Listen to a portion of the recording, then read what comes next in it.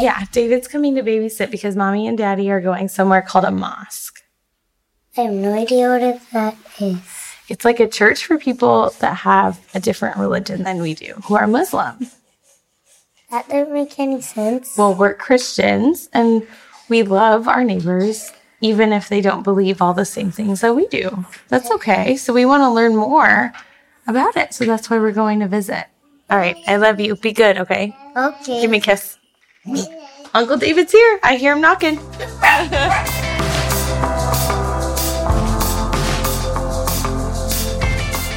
It's universal. We fear the unknown. How do we move beyond what scares us? What if something beautiful is waiting on the other side? I'm your host, Erin Wilson, Preemptive Love Senior Field Editor in Iraq, and you're listening to the Love Anyway podcast. For nearly 6 years, I've spent my professional and personal life in Iraq, a predominantly Muslim country. But as assaults and hate crimes against Muslims continue to rise in Western and predominantly Christian countries, I've asked myself one question. Why? This is episode 3, The Mosque Visit.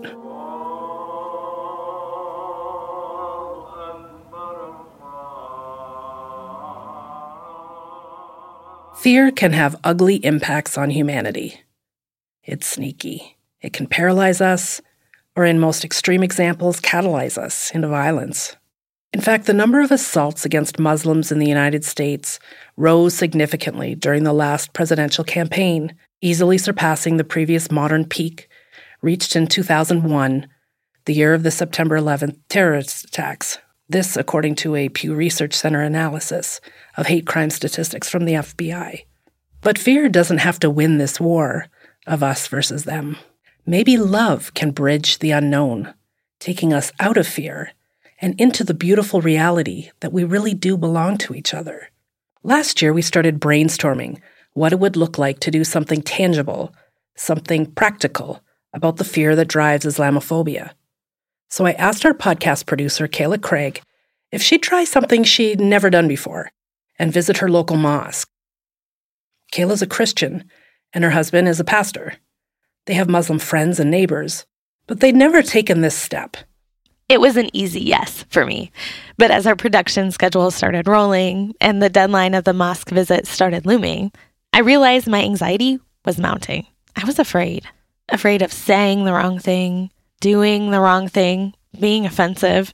So I was there, thinking about this, sitting at my computer in a coffee shop in the middle of Iowa when I saw the news. New Zealand is a nation stricken tonight. A self-declared white supremacist gunned down Muslims at prayer today, striking terror into a country where police rarely carry guns. The massacre in the city of Christchurch left at least 49 people dead and another 48 wounded. Our Preemptive Love team was devastated, sickened, and angry. We gathered on a call from our many corners of the world to lament and to ask, what now? Poet, activist, and Preemptive Love artist-in-residence Jason Petty, also known as Propaganda, said what many of us were feeling that day. The thought has never crossed my mind, with as many Muslim friends as I have, to never really step into their mosque, but it's more out of respect that was a sacred space for you, and just that's your world. So it's out of respect, but I think that this moment made me examine okay, so really how altruistic is that feeling? Am I really doing that for them? Or is there a little bit of fear around this? You know what I'm saying? And I think this moment of just being you know what, man, in my mind, I was offering a service that was never asked of me. Hey man, I'm going to jump this invisible wall that I made up in my head. Look, man, this really sucks. How could we begin to express our sorrow for the loss of 50 people gathered for Friday prayers at 2 New Zealand mosques? I realized that everything had been hypothetical to me. Here I was, getting stuck in the fear of the unknown, and in my privilege as a white Christian woman, I was blind. And in many ways, I still am, to the real fear that many of my Muslim brothers and sisters around the world carry every single day. Houses of worship were attacked in the name of hate. It was and is unimaginable for most of us. Meanwhile, Kayla was at home, the phone number of the local Islamic center staring back at her on her laptop screen. I followed Aaron's suggestion to call and ask permission to visit, to show my support, sorrow, and solidarity to my Muslim neighbors after the attacks. The voice on the other end said, yes, of course. Come anytime. My local colleague, Lindsay, had this idea of writing encouraging messages on the sidewalk. So after getting permission from the imam, the Islamic equivalent to a pastor, I drove to the store to pick up sidewalk chalk, and I asked my husband, Jonny, to pile the kids into the van to meet us there. It was such a small thing. That was my first introduction to the mosque, was writing messages like, we love you, we're praying for you, and our world is better with you in it, on the paths in front of the Islamic Center. It was a Friday, and we didn't want to interrupt their prayer service, so we stayed outside. A few men who had been worshiping came outside after the prayer service. We asked one of them what we could do as Christians and as neighbors to support them. He said, this is enough. Thank you for this unity. And then after expressing so much love and so much appreciation and support, he noted something else. With a gentleness in his voice, he said, unity always happens when there's something bad. Maybe one day there will be unity when everything is good. I haven't stopped thinking about that. That Friday visit paved the way, built a little bit of trust. A few weeks later, it was time for Kayla to take another step. As it turns out, Kayla wasn't the only one thinking of visiting a mosque after the New Zealand shooting. 2 states away, in Indiana, Preemptive Love editor Kim Moreau and her friends Shannon Martin and Laura Pontius decided to ask if they could join Friday prayers at a local mosque in South Bend. Thanks for driving. We're supposed to ask for Imam Muhammad when we get there. I don't know what we asked. And they weren't entirely ready for what greeted them when they got there. Interesting, there's a police officer here. Odd. We'll be right back.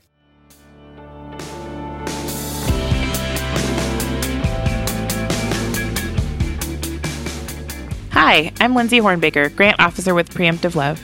My favorite item in our shop is the Love Anyway Heart Dot Journal Pack. Whether it's a grant proposal or a blog post, when I write, I get to notice and celebrate the beauty in the world as it is. And I also give myself the gift of dreaming what the world might someday be. I feel good about my purchase because I know it's going to empower women, men, and children who are impacted by violence. You can get your own journal, along with other items like apparel, candles, and accessories at preemptivelove.shop. Use the code PODCAST for 20% off one item. Okay, back to the story. You had mentioned before, and I'm going to mess up this word, but ablution? Yeah, I think I was saying it wrong. Evolution. Okay, yeah, so that sounds better. The day before Kayla and her husband Jonny attended an open house at their local mosque in Des Moines, Iowa, Kayla decided to call a friend for advice. Saadia Qureshi works as a frontline coordinator for Preemptive Love. Saadia is a practicing Muslim, and together she and Kayla chatted about what to expect when visiting a mosque as a non-Muslim. So, Saadia, something that I am preparing to do for the first time in my life is go to a mosque. And the biggest hang-up that I feel like I've had is I'm afraid of being offensive and of putting myself somewhere where it's not respectful to do so. I don't want to go in and be like, oh, I'm this white majority culture Christian inviting myself in, and I don't ever want anybody to feel uncomfortable. So what do you think about that? I think it's a normal, natural feeling that you're having. I think I would have the same feeling going into another, area where people practice their faith. But I think that once you go, you'll realize it's not like that. We love it when people come. We do. Mm-hmm. We really do. Because we get to show ourselves and display our hospitality, because that's a big thing in our culture and religion. And I think you'll be pleasantly surprised, and there's nothing to worry about. I did not even realize that the day of worship is typically a Friday. Those are things that I just didn't even know. And so I was wondering if you could walk me through what happens on a Friday at a mosque, at least at your mosque. Okay, so like you said, Friday is our day of worship, and if you go to a mosque, usually there's way more men than women, just because women are busy doing kid things, picking up, dropping off, or whatever. But everybody should go, but men are required to go. There'll be a call to prayer, which probably everybody has heard, and then there'll be a short sermon where the imam, and that's like our version of a priest. He gets up and he, talks about something, a story in the Quran or something in the news that happened, whatever. And then after the sermon / speech part, then we do the actual ritual prayer, and the whole thing is maybe half an hour, depending on how long your imam talks or whatever. And then after that, everybody just goes home.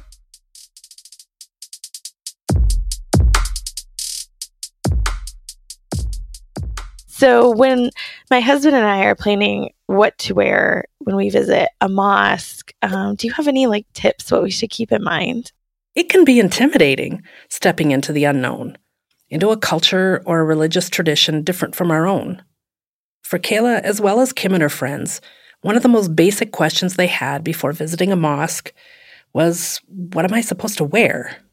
Here's Saadia again. Because you're not Muslim, nobody's going to say anything, I don't believe, or I feel like they shouldn't, but it depends on your mosque.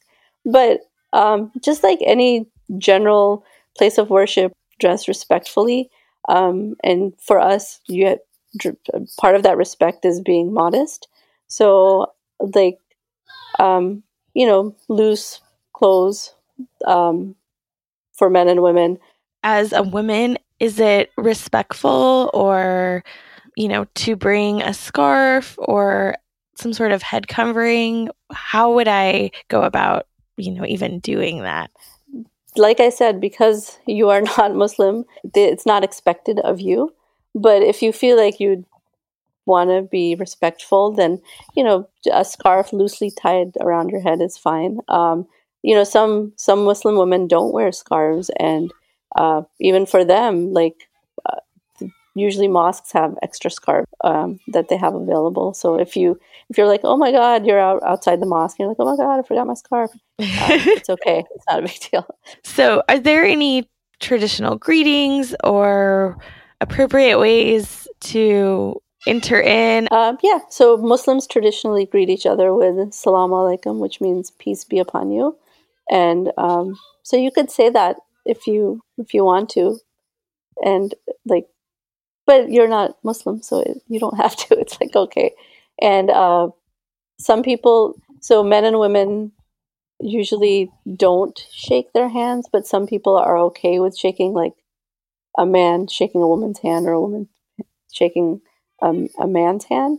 So you just have to read the social cues. If you feel like he's not comfortable shaking your hand, you just put your hand on your heart, or whatever makes you comfortable. And you can totally call me anytime and be like, what do I do now? Oh, I just appreciate that so much. And I just never want you to feel like you're in the hot seat and speaking on behalf of all women who are Muslim. I never want you to feel that way. I know. And I promise you, my answers are I know my answers aren't probably correct, but I'm doing it to the best of my ability and from my experience, and I hope that it helped you and it helps others. Yeah.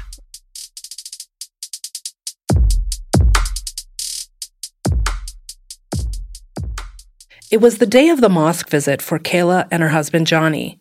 They'd gotten a sitter for the kids, canceled appointments, and were ready to go. Okay. So we're here in the car. We're driving to the Islamic Center, and I'm here with my husband, Jonny. So what did you think when I first proposed the idea to you a couple months ago about visiting a mosque? I think I said, that sounds great. I hope you have fun visiting a mosque. Why was that your response? I've never been. I mean, it's a totally new thing for me. I barely have been to non-Protestant, Christian worship. Just the idea of going to a place where everything is very different from a worshiping perspective than what I'm used to. It just seems like rife with opportunity for awkwardness. When you were growing up, you had some neighbors who were Muslim. Yeah, I had some neighbors who were refugees from Bosnia, and they were Muslim. And through that relationship, I just realized that there are a lot of varied expressions of Islam and what it means to be a Muslim, which shouldn't be surprising because that's how it is with, Christianity and Judaism. But I think we have such stereotyped ideas of what other people are like. And so, that was helpful for me as a kid. But it's been a long time since I interacted on the regular with a Muslim person. I don't spend a lot of time, interacting with even people who are different cultural backgrounds than me, let alone religions. So I think there's always some apprehension involved in that, but it's always good to step out and try to learn new things. 400 miles east, a similar conversation was playing out on the way to the mosque in South Bend, Indiana. Because really, all I have to go on is what I've seen in TV and movies, and It's really limited too. Right, though. And so a lot of times we don't have the opportunity to even notice those things if we're not outside of our own bubble in some way. I didn't feel as nervous my first time visiting because I was visiting with a friend. And so I was able to share those, anxieties and say, I'm wondering about this, and what should I do about this? And it was mostly just like a lighthearted conversation. Yeah. Which I think is a beautiful way to go about it, through friendship and through community members. Interesting. There's a police officer here. Odd.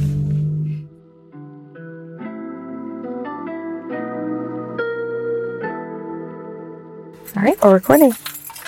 So did you say that this was a school? I think this building used to be a school. Yeah. Okay, so we're coming in and there's a sign that says, welcome friends, please take off your shoes and stay a while. So I hope we're going through the right door. It's kind of dark. No, not the right door. There are lots of doors. I don't think that's right either. Should we go to the side? No, here's a sign that says entrance. Here we go. We're opening the door. There's a bunch of shoes. There's, that's cool.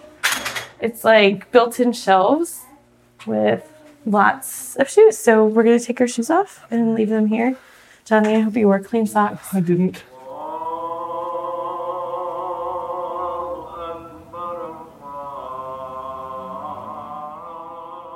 When you break it down, a Muslim prayer service isn't all that different from a church service. There's an invocation or a call to prayer. There's a sermon, often reflecting on a portion of sacred text or something happening in the life of the community. There are personal and congregational prayers. And in the midst of it all, a diverse group of people with ordinary joys and concerns sharing life with one another. My name is Shahid Mahmoud. And why did you guys decide to do an open house? We do that a few times a year, but this year, after that New Zealand incident happened, we thought that it should be a good idea to let our neighbors to come in, talk to us. We feel people doesn't know anything about Islam or they've never been to a mosque. So we want, extend our invitation to them so they come in, they talk to us, have an open discussion. I think that's where we can resolve a lot of issues here. And this is my first time coming to a mosque. This is my husband, Jonny. And after the New Zealand shooting, we were like, we need to learn more. We need to support our neighbors who are Muslims. I feel that we go to a lot of churches. I feel that open dialogue, having communication, because all three religions came from the same Abrahamic religion, right? From Abraham, it came Christianity, Judaism, and Islam, right? So there's a lot of similarities, a lot of regulations are the same. We do the same thing too. And if you see a nun and my wife, you will not see that much difference.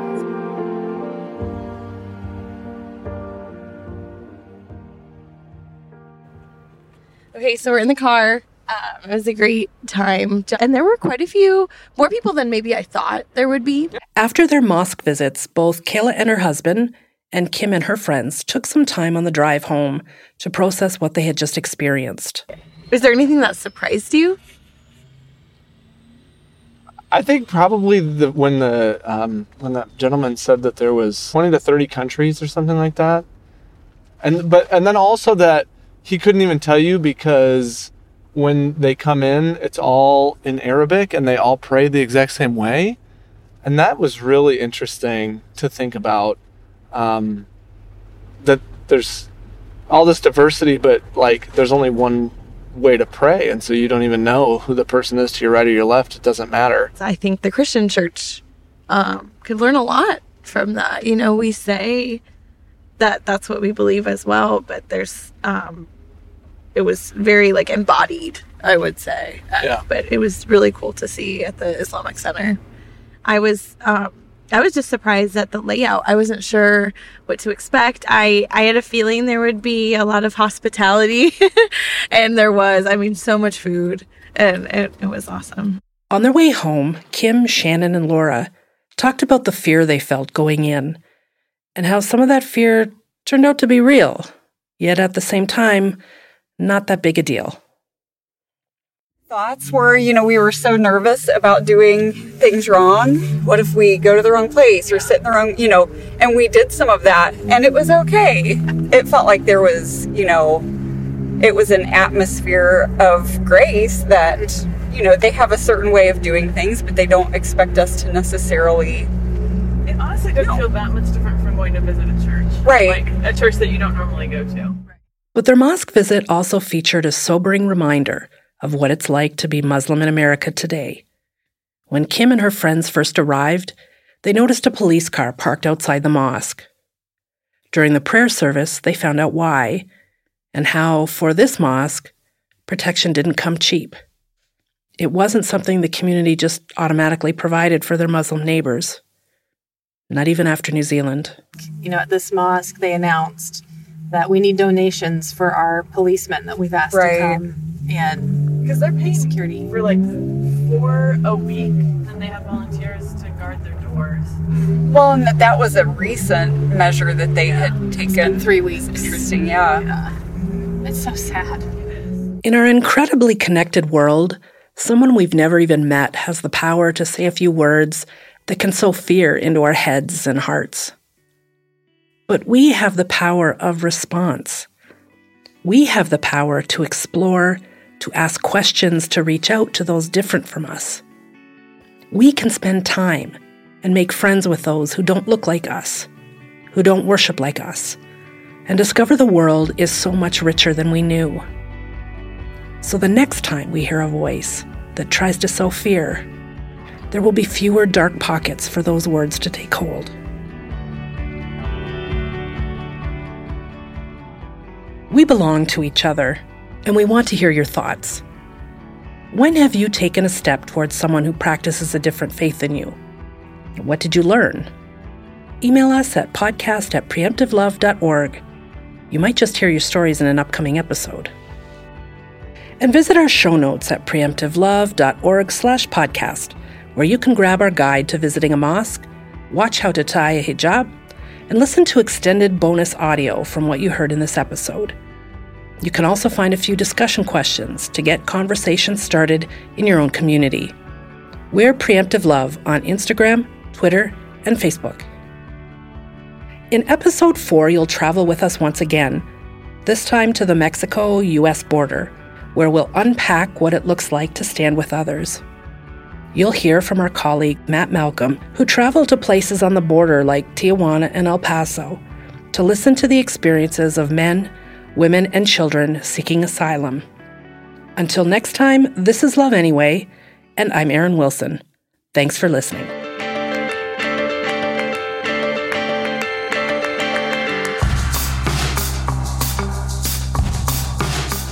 Hi, it's me again, Kayla Craig. As you heard on this episode, I'm a producer of the Love Anyway podcast, but I'm also a proud member of the Frontline Giving community, where I know that every month my gift is helping to stop the spread of violence and to end war through relief, jobs, and community.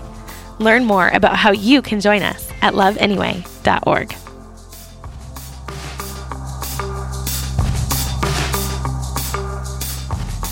The Love Anyway podcast is written and produced by Kayla Craig, Ben Irwin, and Erin Wilson. Kit Matheny is our digital production director. Dylan Seals is our sound engineer.